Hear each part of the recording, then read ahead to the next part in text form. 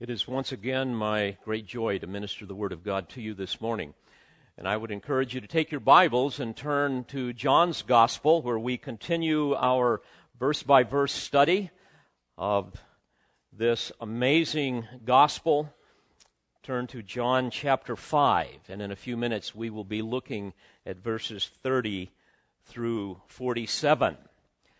This is a very timely text. Jesus warns us in His Word to expect apostasy to increase just before He returns. Apostasy is a falling away from the truth of Scripture that we once knew and professed. Those who demonstrate this demonstrate that they never truly knew Christ. Jesus said in Luke 17, just as it happened in the days of Noah, He went on to say, the same as happened in the days of Lot. They were eating, they were drinking, they were buying, they were selling, they were planting, they were building. In other words, life was going on as usual, as if nothing would ever happen. Then He says, but on the day that the Lord went out from Sodom, it rained fire and brimstone from heaven and destroyed them all. It will be just the same on the day that the Son of Man is revealed.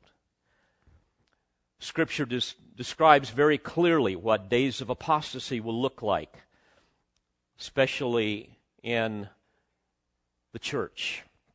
There will be a smug sense of self-satisfaction and self-confidence. The church will be so wed to the world that it cannot be distinguished from it. He describes how there will be no concern for the evidence of history, as in the days of Noah, especially with respect to divine judgment. He describes how churches will become more obsessed with the visual and with the sensual. That is, those things that appeal to the senses rather than the things of the Spirit revealed in His Word. There will be an absence of zeal for the truth. There will be a total disregard for holy living. There will be an absence of the hungering and thirsting for righteousness. Why? Because churches will become filled with unrenewed hearts that choke on the Word of God. Because, my friends, for the unregenerate, error is far more appealing than truth. The greatest guard against apostasy, according to Scripture, is the systematic, in-depth teaching of the Word of God. We simply will not grow into spiritual maturity without it. So, to guard us and to grow us, I want to immerse us once again into the inspired, infallible Word of God. This morning, I've entitled my discourse to you, A Fourfold Witness to the Deity of Christ, as we will see that emerge from our text this morning. Let me read it to you, beginning in John 5, verse 30. Jesus says, I can do nothing on my own initiative. As I hear, I judge, and my judgment is just, because I do not seek my own will, but the will of Him who sent me. If I alone bear witness of myself, my testimony is not true. There is another who bears witness of me, and I know that the testimony which he bears of me is true. You have sent to John, and he has borne witness to the truth. But the witness which I receive is not from man, but I say these things that you may be saved. He was the lamp that was burning and was shining, and you were willing to rejoice for a while in his light. But the witness which I have is greater than that of John, for the works which the Father has given me to accomplish, the very works that I do, bear witness of me that the Father has sent me. And the Father who sent me, He has borne witness of me. You have neither heard His voice at any time nor seen His form. And you do not have His word abiding in you, for you do not believe Him who sent me. You search the Scriptures because you think that in them you have eternal life, and it is these that bear witness of me. And you are unwilling to come to me that you may have life. I do not receive glory from men, but I know you, that you do not have the love of God in yourselves. I have come in my Father's name, and you do not receive me. If another shall come in his own name, you will receive him. How can you believe when you receive glory from one another, and you do not seek the glory that is from the one and only God? Do not think that I will accuse you before the Father. The one who accuses you is Moses, in whom you have set your hope. For if you believed Moses, you would believe me, for he wrote of me. But if you do not believe his writings, how will you believe my words? The historical context is very important to understand this passage of Scripture. By the time John wrote this, he was a very old man. It was about 50 years after he had walked with Christ, after he had witnessed his earthly ministry. And by the time John writes this, Christ has long since ascended into the glories of heaven, and the satanic philosophies of Gnosticism was in full bloom, as I explained in my critique of the movie Noah a few weeks ago. Like a wicked man that would salt the newly planted fields of his neighbor, Satan has come along now and empowered countless false teachers to come behind the apostles and salt the fields with damning lies where the gospel had been newly sown. And their primary lie was this: the denial of the essential deity of the Lord Jesus Christ. This was highly effective, when you think about it, because the natural man is already predisposed to skepticism and unbelief. After all, what reasonable man would think that God would be born of a peasant virgin in a manger, that he would work for years as a carpenter's son, and then he would emerge out of obscurity and select a handful of poor, uneducated fishermen to accompany him, and then claim to be the Son of the Most High? By now, almost all of the original apostles who had accompanied Christ are dead. But Satan had amassed thousands of teachers to deny the deity of Christ, and therefore literally eviscerate the truth of the gospel. By the way, we witnessed the same tactic some 2,000 years later. The gospel continues to be veiled to countless souls, especially the concept of the deity of Christ. Paul tells us that he does this. He is the God of this world who has blinded the minds of the unbelieving, that they might not see the glory of the gospel of Christ, who is the image of God. But not only did the heretics flourish during this time at the end of the first century, but the Jewish people continued their long history of spiritual harlotry and rejection of the prophets that God would send them, which included John the Baptist and, of course, the Messiah, the Lord Jesus Christ. Yet, despite their stubborn refusal, despite their rebellion, God continues in His mercy and grace to pursue them, which is an amazing picture of His unfailing love for all of us. Is not Israel's very existence today a demonstration of God's preservation of His beloved enemy and a testimony of His covenantal faithfulness? That God will never forsake Israel is a theme found throughout all of the Old Testament. And we're seeing this played out in this scenario with Jesus and the Jewish leaders.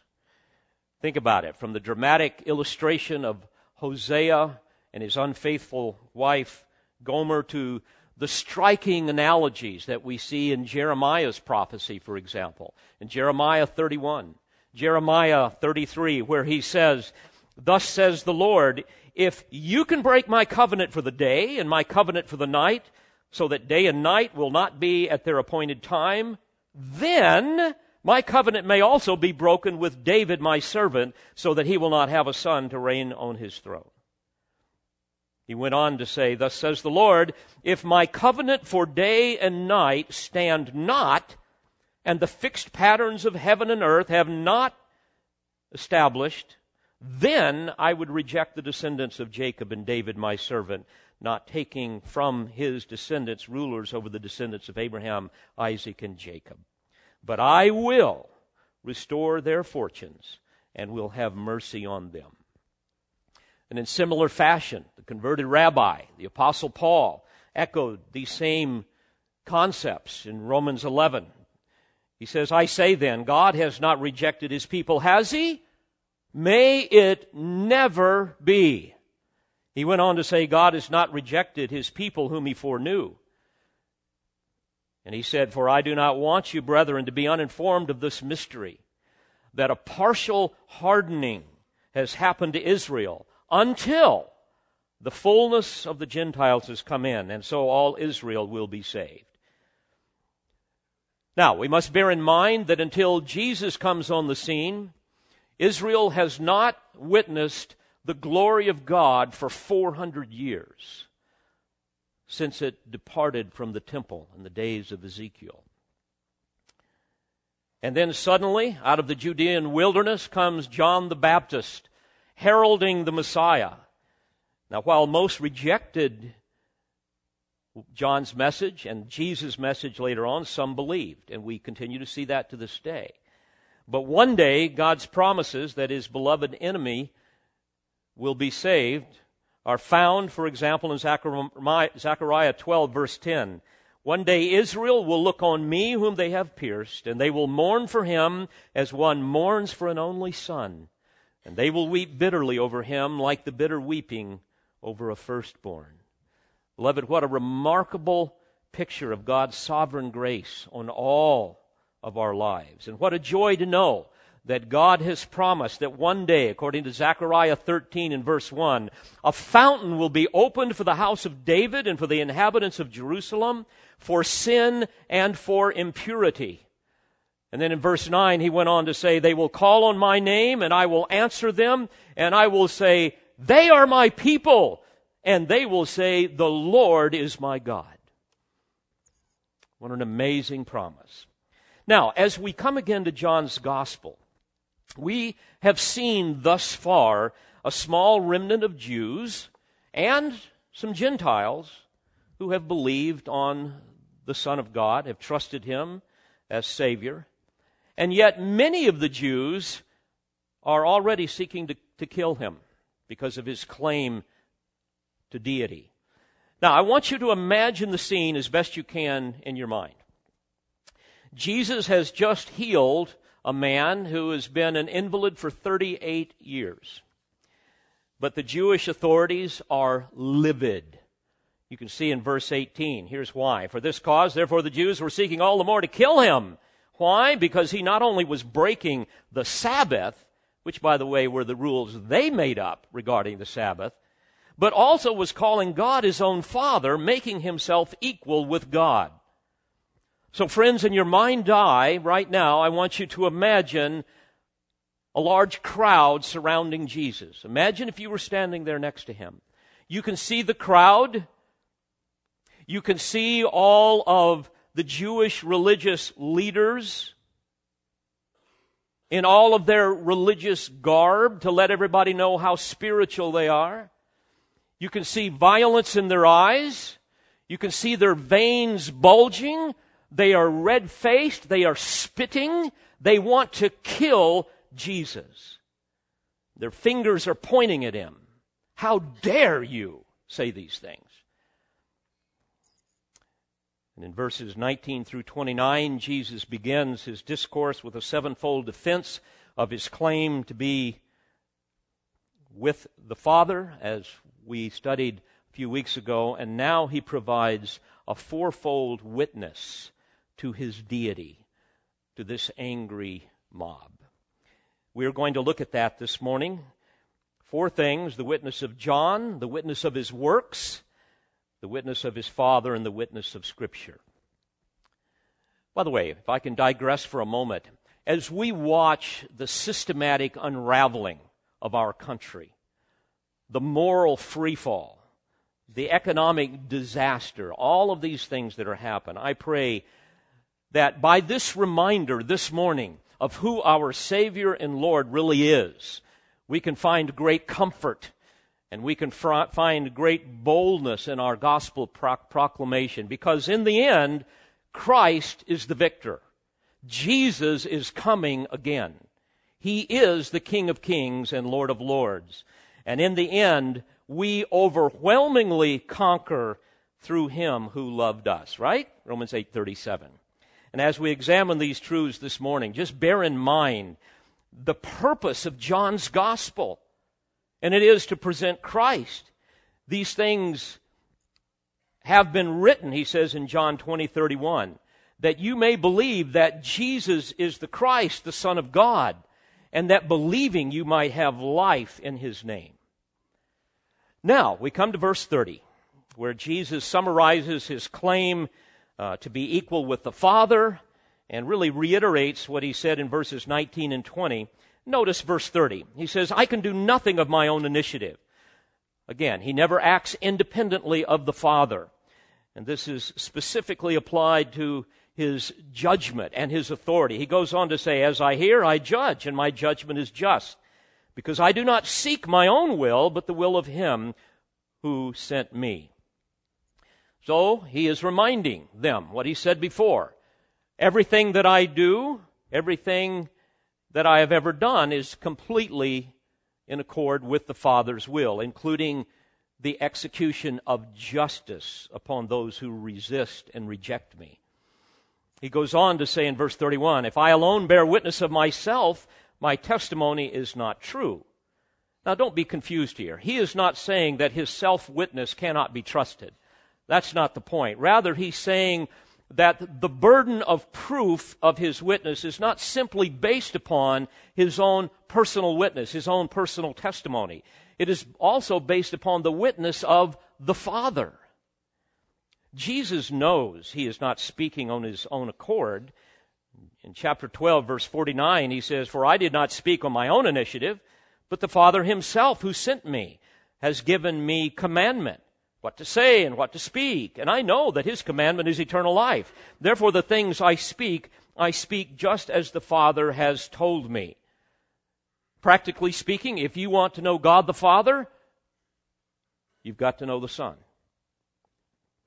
Again, speaking of the witness of the Father, Jesus says in verse 32, there is another who bears witness of me, and I know that the testimony which He bears of me is true. So, of course, Jesus' self-witness is true, but the problem is they refuse to believe Him. And He's going to now provide 4 testimonies, additional testimonies to His claim to be the Son of God. Number 1, the witness of John the Baptist. Notice verse 33. He says, you have sent to John, and he has borne witness to the truth. Now, what's he referring to? Well, he's speaking of the delegation that these same angry men had sent to John the Baptist earlier. We read about it in John 1, beginning in verse 19. This is the testimony of John when the Jews sent to him priests and Levites from Jerusalem to ask him, who are you? And he confessed and did not deny, but confessed, I am not the Christ. I'm not the Messiah. They asked him, what then? Are you Elijah? And he said, I am not. Are you the prophet? And he answered, no. And they said to him, who are you? So that we may give an answer to those who sent us. What do you say about yourself? He said, I am a voice of one crying in the wilderness, make straight the way of the Lord, as Isaiah the prophet said. They asked him and said to him, why then are you baptizing if you are not the Christ, nor Elijah, nor the prophet? John then in verse 25 answered them, saying, I baptize in water, but among you stands one whom you do not know. It is he who comes after me, the thong of whose sandal I am not worthy to untie. Indeed, they had heard that it was John the Baptist that thundered the glorious witness of who Christ was. He said, behold, the Lamb of God who takes away the sin of the world. But sadly, consistent with their history, they continued to reject their prophet. Well, Jesus continues in verse 34, but the witness which I receive is not from man. In other words, Jesus is not appealing to the witness of John to confirm what he knows to be true of himself, but it's for a more glorious purpose. And he says, "But I say these things that you may be saved." In other words, John's testimony was an act of divine mercy upon Israel. That's the idea. Jesus didn't need his own testimony to learn who he was. Israel needed John's testimony that they might be saved, as each of us do. Verse 35, he was the lamp, referring to John, that was burning and was shining, and you were willing to rejoice for a while in his light. It's interesting. We read in the New Testament record, as well as in other historical accounts like Josephus, that John the Baptist's ministry animated the people of Israel with the hope of the Messiah and the kingdom.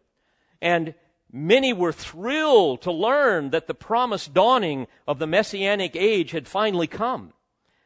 But like many people today, especially when Jesus came on the scene, they loved Jesus for his works, but hated him for his word. As we will see, by the way, more vividly in chapter 6.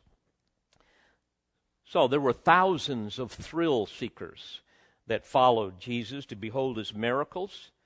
They wanted free food, free healing, whatever they could get from him physically. But they had no desire for what he offered them spiritually. And you're going to see this played out throughout the Gospels.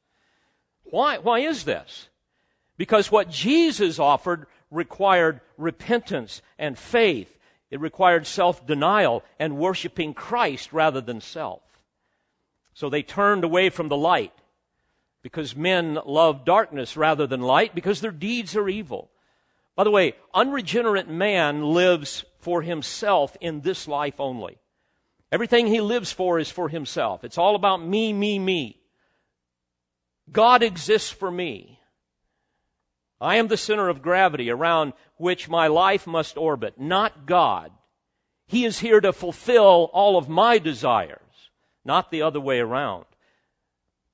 By the way, nothing has changed today. False teachers abound to this day. They preach a very man-centered gospel, not a God-centered, Christ-centered gospel.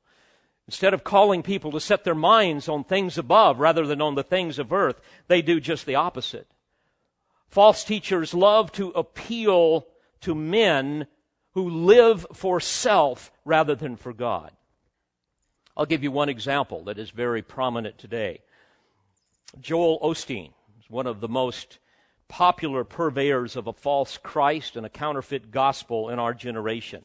I want you to listen to the titles of his #1 best-selling books. Breakout, 5 Keys to Go Beyond Your Barriers and Live an Extraordinary Life.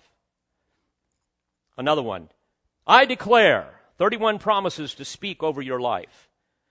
Another, Become a Better You, 7 Keys to Improving Your Life Every Day. Another one, Your Best Life Now, 7 Steps to Living at Your Full Potential. Compare this to the words of Jesus. If anyone wishes to come after me, let him deny himself, which literally means renounce yourself, and take up his cross daily and follow me. For whoever wishes to save his life shall lose it, but whoever loses his life for my sake, he is the one who will save it. For what is a man profited if he gains the whole world and loses or forfeits himself? So again, Jesus points them to the witness of John the Baptist. Notice in verse 35, he was the lamp that was burning and was shining, and you were willing to rejoice for a while in his light. Just for a while, they got all excited, and then they fizzled out when they saw what Jesus wanted them to do. My friends, the difference between a genuine believer and a false believer is not how they begin, but how they end.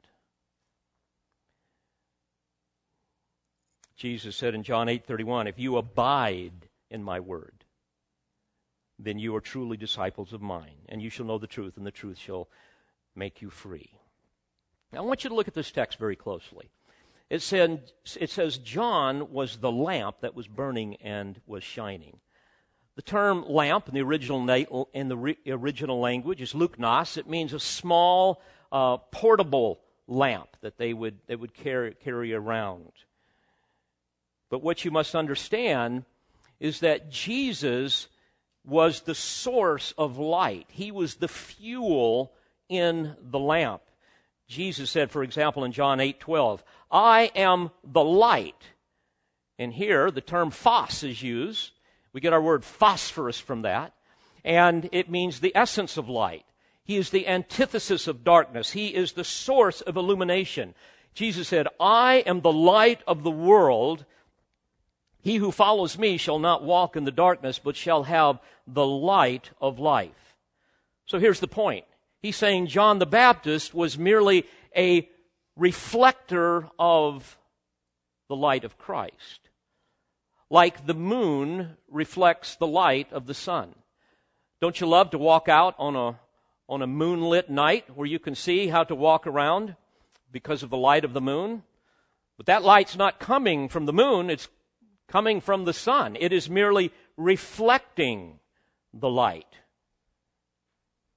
So John was like that.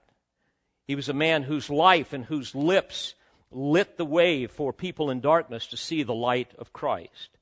And I would ask you, can that be said of you? Can that be said of you? Or are you a moon that is so far removed from Christ that you cannot reflect its light? Are you a lamp without fuel?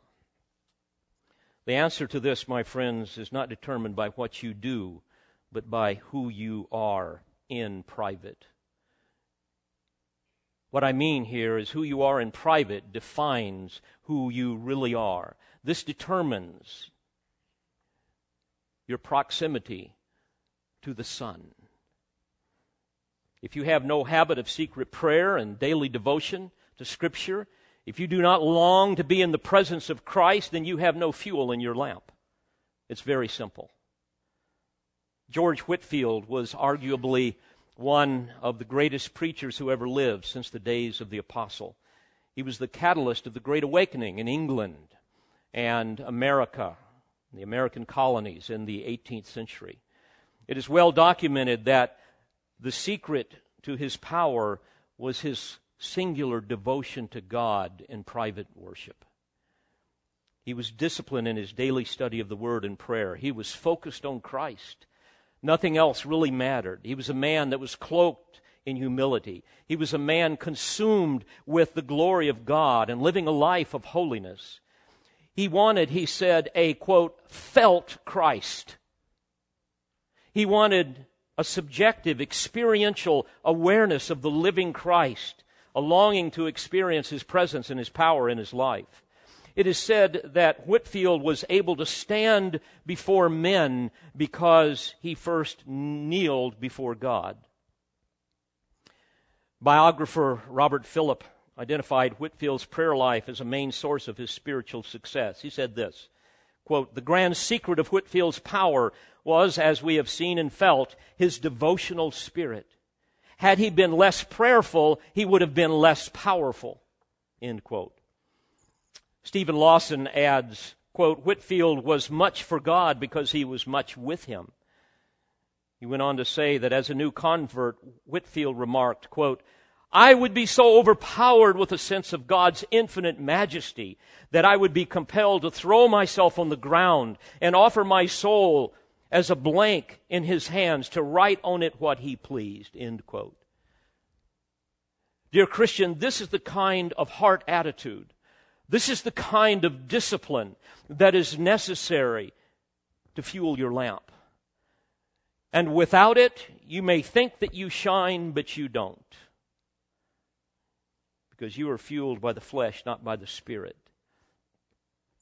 It's no wonder that countless eyewitnesses testified of being fearful during Whitefield's preaching because of the solemn realization that they had been in the presence of Christ. Oh, would that we all be lamps that burn and shine for Christ because we are fueled by Christ. Such was John the Baptist. So first, Jesus provides the witness of John the Baptist to fortify his claim to deity. But secondly, he directs them to the witness of his works. Notice verse 36. But the witness which I have is greater than that of John, for the works which the Father has given me to accomplish, the very works that I do, bear witness of me, that the Father has sent me. Now, by this time, of course, Jesus had turned water into wine. He'd given ears to the deaf. He'd given sight to the blind. He'd given limbs to the disabled.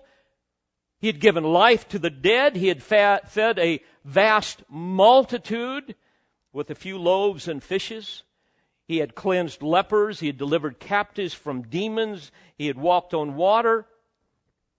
He had stilled the wind, calmed the sea, and thousands of other miraculous works that are not recorded.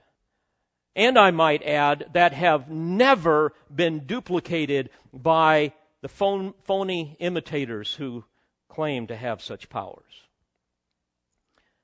It's fascinating. None of his enemies ever denied his miraculous signs. Instead, they just attributed them to Satan. But his miracles were performed primarily to authenticate his regal claim as the Messiah of Israel, that they might know that the kingdom indeed was at hand. And all of his miraculous works, most of which are not even recorded in Scripture, according to chapter 20, verse 30, all of these claimed that he was the Son of God, the Messiah of Israel. This was the confirmation of all of his works. Moreover, they pointed to that climactic event when the Lord would purchase our redemption on the cross of Calvary. And all of these works, the Father sent him to accomplish. That's his point. They were done in perfect harmony with his will. In John 4:34, he told the disciples, "My food is to do the will of him who sent me and to accomplish his work."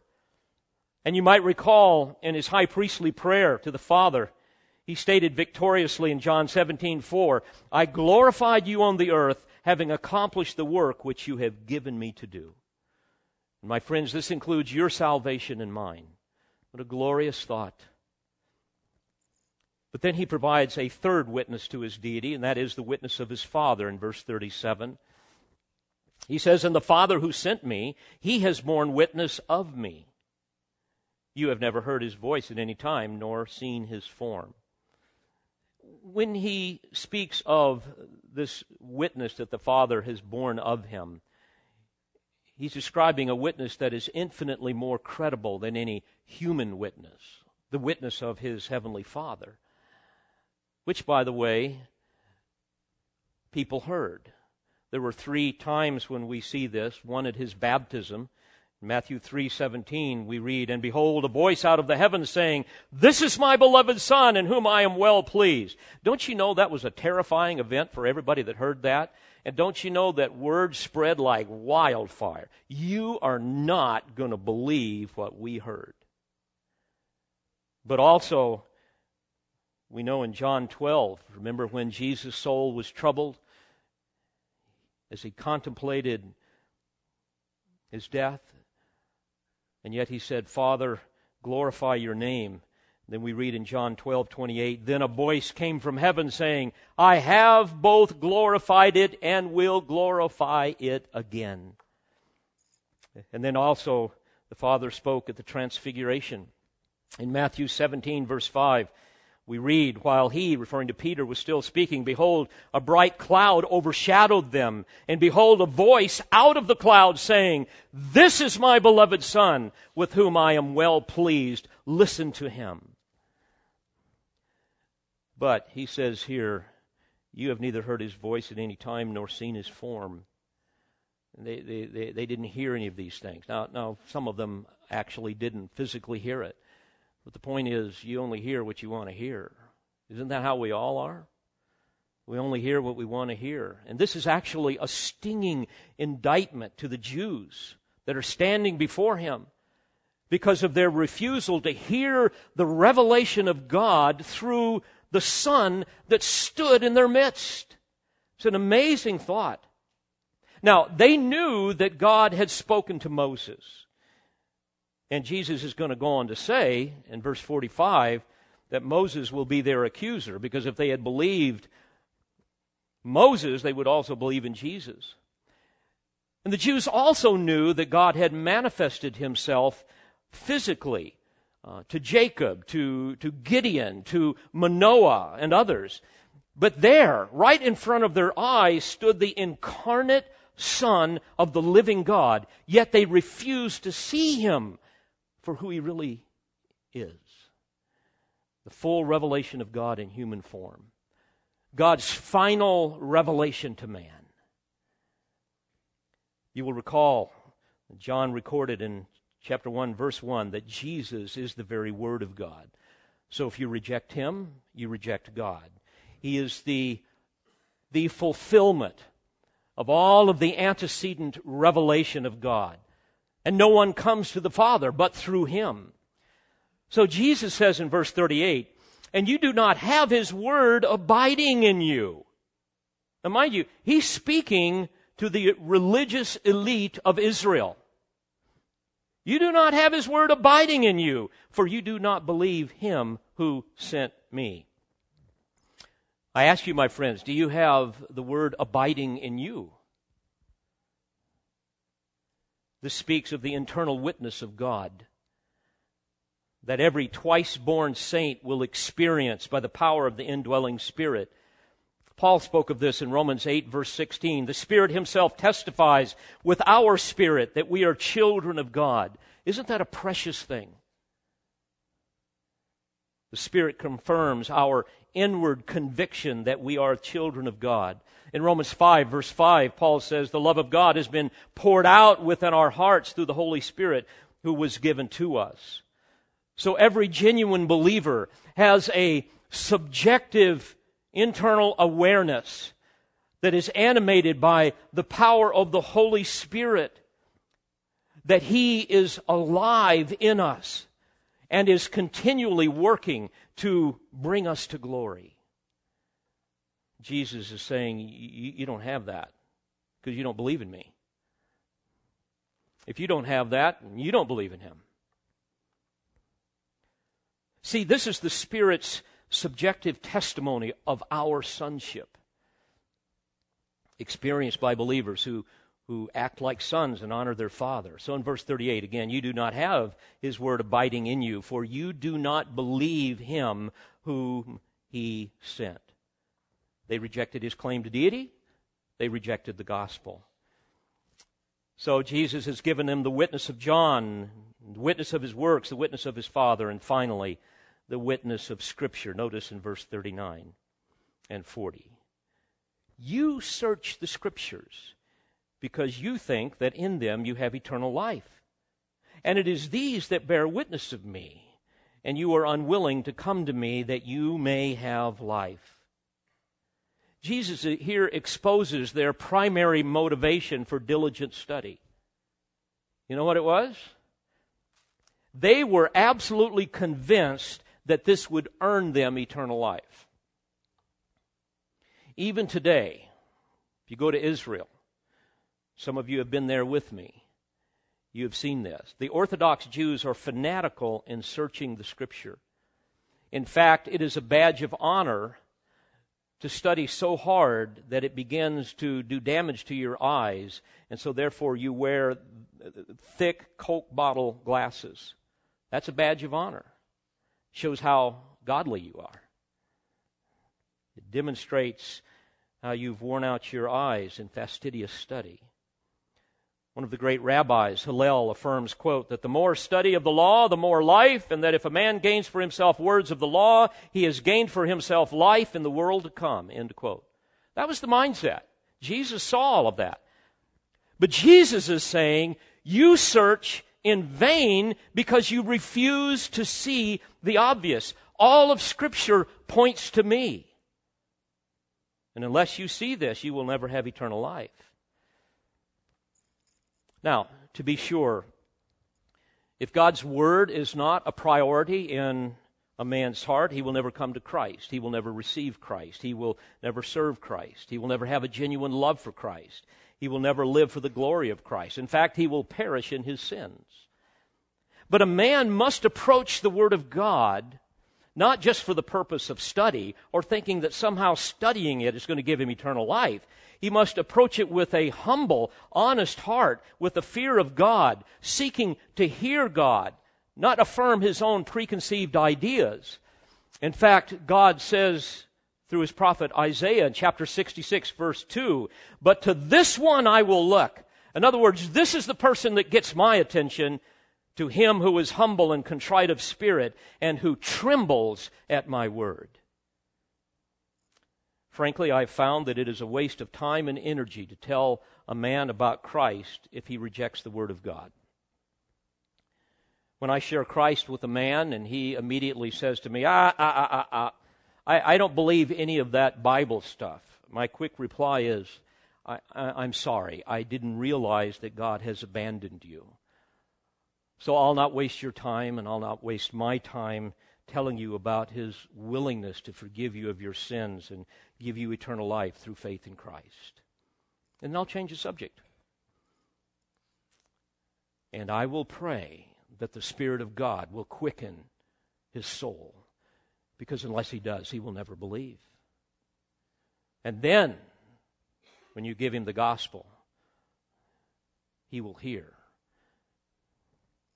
Beloved, a man will never come to Christ in genuine saving faith unless he first senses the depth of his desperate need for Christ and undeserved mercy and grace. I mean, what man would ever go to a doctor if he had no concern for his health? And so this is what Jesus is doing here with these stubborn, unbelieving Jews, his kinsmen. Notice what he says then in verse 41, 42. "I do not receive glory from men, but I know that you do not have the love of God in yourselves." Now the penetrating eye of divine omniscience peers into their hearts and sees what's going on in those who oppose him. And what does he see? Oh, they're real religious on the outside, but they have no love of God on the inside. And he does not want these men who dishonor him in their hearts to give him praise with their lips. Such hypocrisy is an abomination to God. Beloved, don't miss this. The love of God in a man's heart is the surest mark of genuine saving faith. If you don't love God, I don't care what your profession is, you've never been born again. The natural man doesn't have the faintest spark of the affection for God in his heart. Therefore, all of his outward acts, even religious acts, are worthless in God's sight. The Word of God tells us that the unregenerate man is not only at enmity with God, he has no love for God. He is therefore incapable of obeying the supreme commandment to love the Lord your God with all your heart, mind, soul, and strength. As Jonathan Edwards solemnly put it, quote, "The heart of the sinner is as devoid of love for God as a corpse is of vital heat." End quote. You must understand, dear friends, it is our love for God that motivates our obedience. And to speak very practically, if you have some life-dominating sin in your life, the reason why it's there is because you love that sin more than you love God.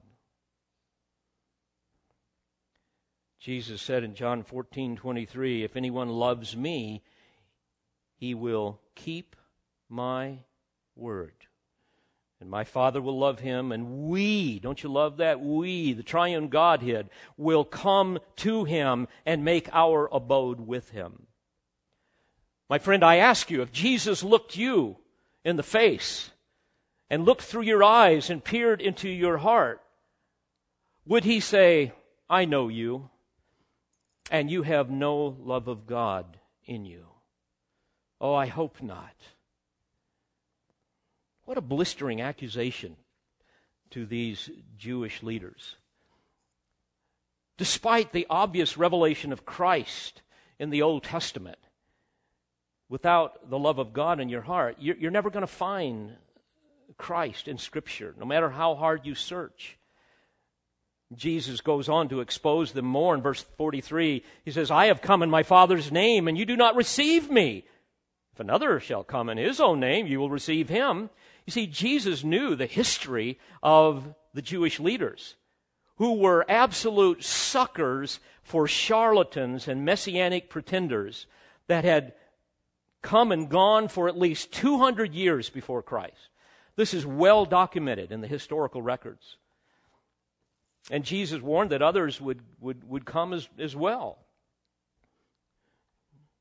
In fact, one historian says, quote, subsequent historical record accounts tell us that no less than 63 messianic claimants attracted followers, end quote. These men, they come in their own name and you receive them, but you're going to reject me? So Jesus asks a penetrating question that exposes why. Why would they so readily receive false teachers and bogus messiahs? Why would they do that? Verse 44. How can you believe when you receive glory from one another, and you do not seek the glory that is from the one and only God? And what's he saying here? The word glory, doxa in Greek, we get doxology from that. It means glory, praise, honor. How can you believe when you are looking for praise and glory and honor from one another? That's the problem. It's your pride. You see, these Jewish leaders followed these deceivers because these deceivers flattered them. They glorified and honored them to gain favor. They told them what they wanted to hear. Now you must remember, first century worship was an extravagant spectacle. It was a place for leaders to show off their religious garb. It was a time of ostentatious praying and giving and trumpets blowing, especially when one of the Pharisees would come up and give his offering and so forth. And what's the purpose of that? To gain the applause from men. In fact, Jesus would later say in John 12, verse 43, they loved praise from men more than praise from God. My friends, both then and now, false teachers love to make claims that correspond with the desires of men. In those days, they offered the Jewish people and the Jewish leaders political power and victory over their oppressors, material prosperity. And Jesus comes along and exposes their self-righteousness, exposes their pride, calls them to repentance. He's not telling them what they want to hear. He's not telling them how to gain their life, but how to lose their life for His sake, that they might have eternal life. They want prosperity. They want pleasure. And He offers them a cross. To this very day, people clamor after ear-tickling prosperity charlatans.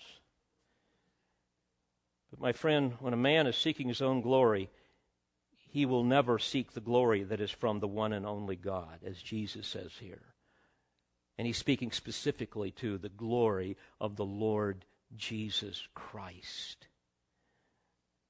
Verse 45, do not think that I will accuse you before the Father. The one who accuses you is Moses, in whom you have set your hope. Now you must understand, Jesus he just used what we would call the nuclear option, okay? I mean, this is absolutely outrageous to the Jews. This is incomprehensible. Moses was their greatest hero. You see, Jesus didn't understand this whole seeker-sensitive thing. He just didn't understand that. You know, he didn't say, guys, we really need to have a conversation. He didn't understand any of that. No wonder so few people followed him. But he goes on to say here, verse 46, For if you believed in Moses, you would believe me, for he wrote of me. But if you do not believe his writings, how will you believe my words? In other words, because of self-love, because of pride, they completely missed the whole purpose of the Mosaic law. What was the purpose of the law? To expose their sin and drive them to the Savior. To expose their utter inability to save themselves.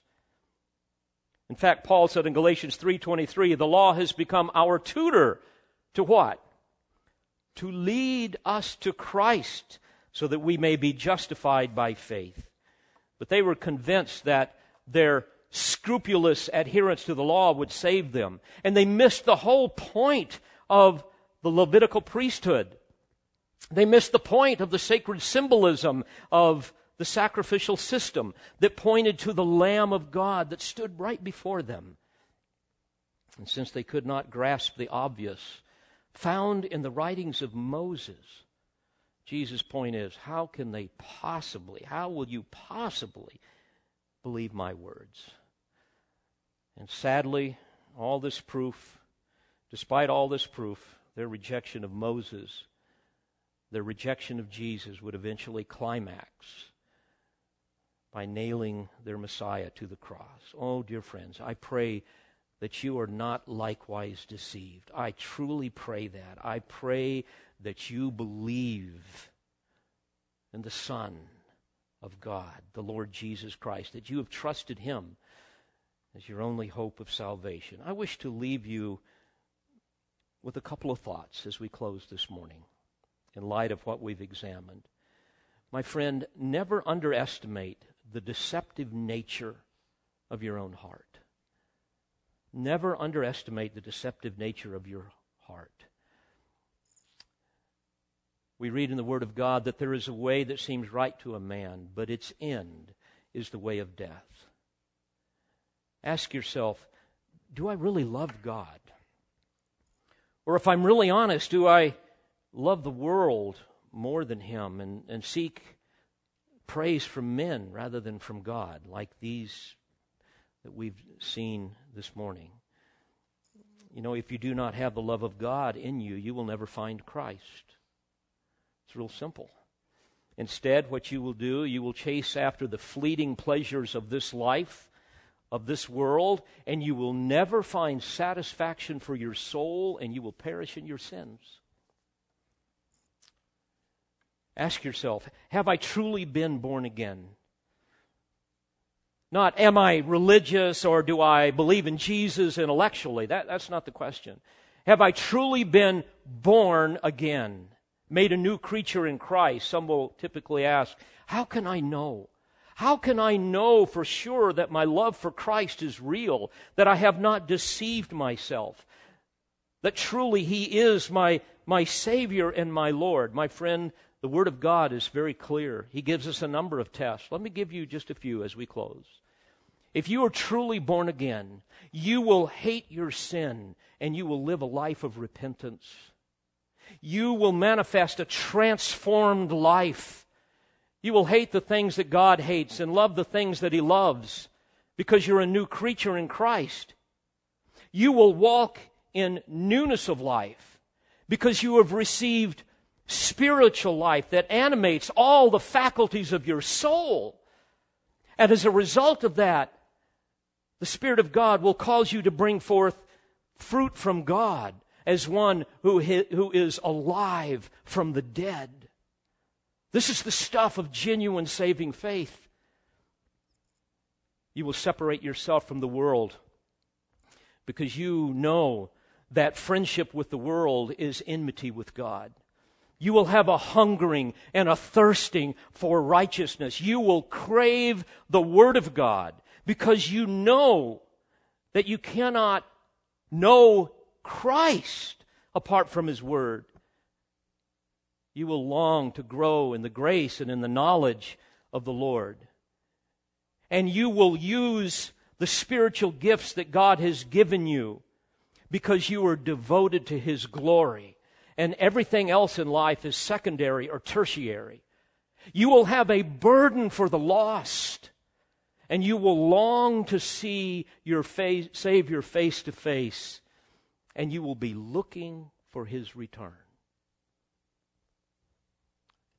My friends, these are the things that validate genuine saving faith. Not some aisle that you walk, not some profession that you've made, not some baptism or some ritual. But it's the fruit of your life. If you say you're an apple tree, let's see the apples. There's what they are. Oh, we serve a wonderful Savior, don't we? And how I long to see Him, because He is the Son of God. Let's pray together. Father, thank You for these amazing truths. I pray that by the power of Your Spirit, You will plant them deep within every heart, and that You might cause them to grow and bear much fruit, not only for our good, but ultimately for Your glory. And Lord, if there is someone that does not know You as Savior, that has no desire to serve You as Lord, Lord, I pray that by the power of Your Spirit, You will overwhelm them with conviction even this day, that they might run to the cross and cry out for Your mercy and be saved. I ask all of this in the precious name of Jesus, who made it all possible, and for His glorious sake. Amen. We pray you've been edified by this presentation. You've been listening to pastor, Bible teacher, and author Dr. David Harrell. For more information or for other messages from Dr. Harrell, please visit the Olive Tree Christian Resources website at otcr.org.